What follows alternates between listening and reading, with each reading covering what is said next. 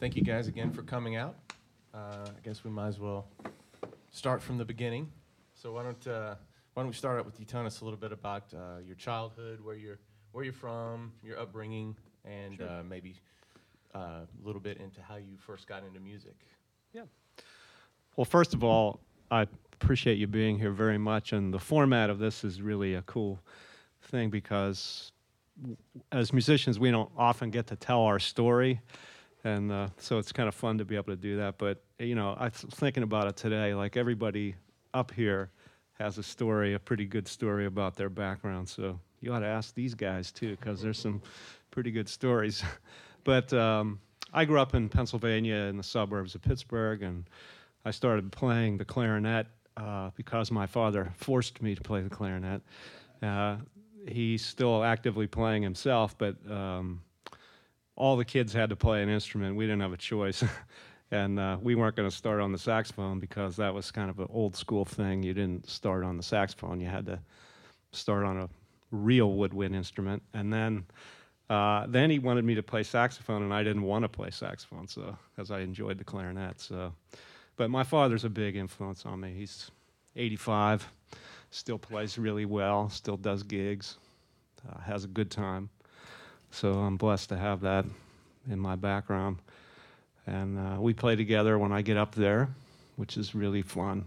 You know, I don't take it for granted, that's for sure.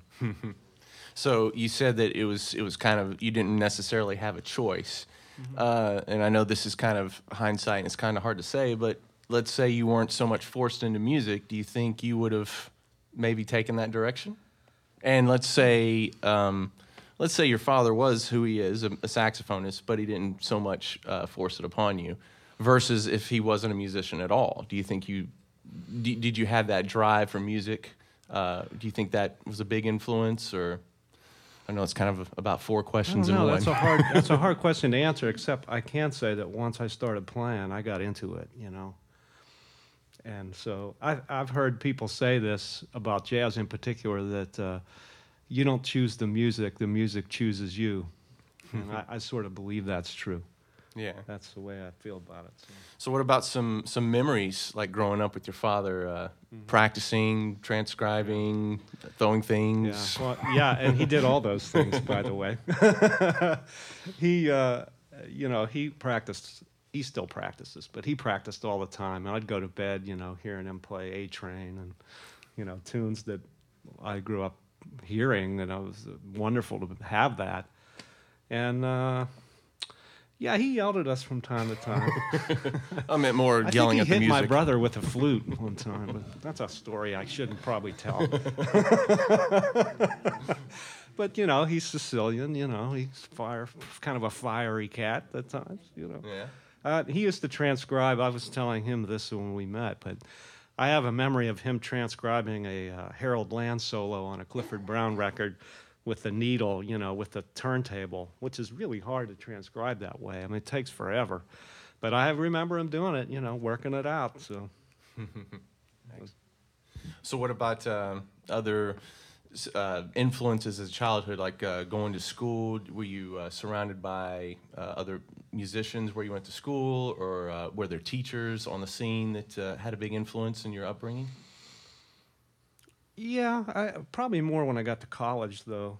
Gotcha. When I got to be around 18, well, my dad would send me on gigs when I was 16. I mean, as soon as I learned how to read, and people would call him for gigs he didn't want to do, he'd send me. I remember going to Cleveland for like $35 in a big band, you know. But, you know, from Pittsburgh. It's funny stuff, man, but at any rate, when I got to be about 18, there was a core group of guys in Pittsburgh my age who were really great. David Budway, who's in New York, and Jeff Tain Watts, who's in New York.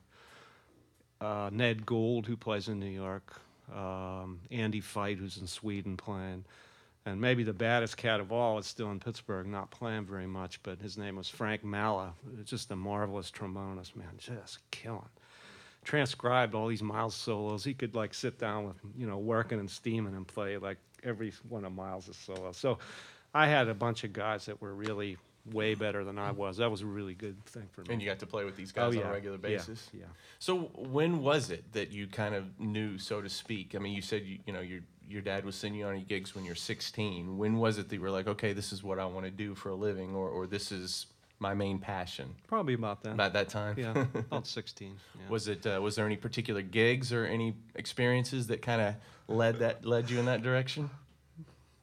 All of them. Fair enough. No, not one specific. Gotcha. No. Gotcha. Well, what about other experiences on the Pittsburgh scene? Just talking about the scene a little bit. Once you kind of got out of school, did you go to college in Pittsburgh?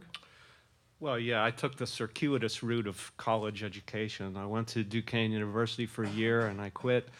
Went to the Berklee School of Music for a year, took a year off and practiced, went back to Berklee, quit, went on the road for 10 years. Went to Indiana University of Pennsylvania for a semester, and then Duquesne University offered me a full scholarship, and went back and got my degree. It took, 15 years or something. But, music came first for me. Sure. Well, how are we doing on our gear? Did you ever get your... Are you ready to let's play. All right. Well, why don't... before we get too far out of your childhood, is there a song that's kind of representative of your childhood, maybe an original that... Yeah, it's called Twinkle, Twinkle, Little Star. No, I'm just kidding. I did write a tune called Leechburg Road. It's sort of a... nostalgic look at where I grew up, which is a little town outside of Pittsburgh, and the road goes right through the town. So my friends either lived on the one side or the other side, and my girlfriends, of course, they lived on the other side. I remember that. But all of them? Yeah. No comment. Anyway, here's Leechburg Road.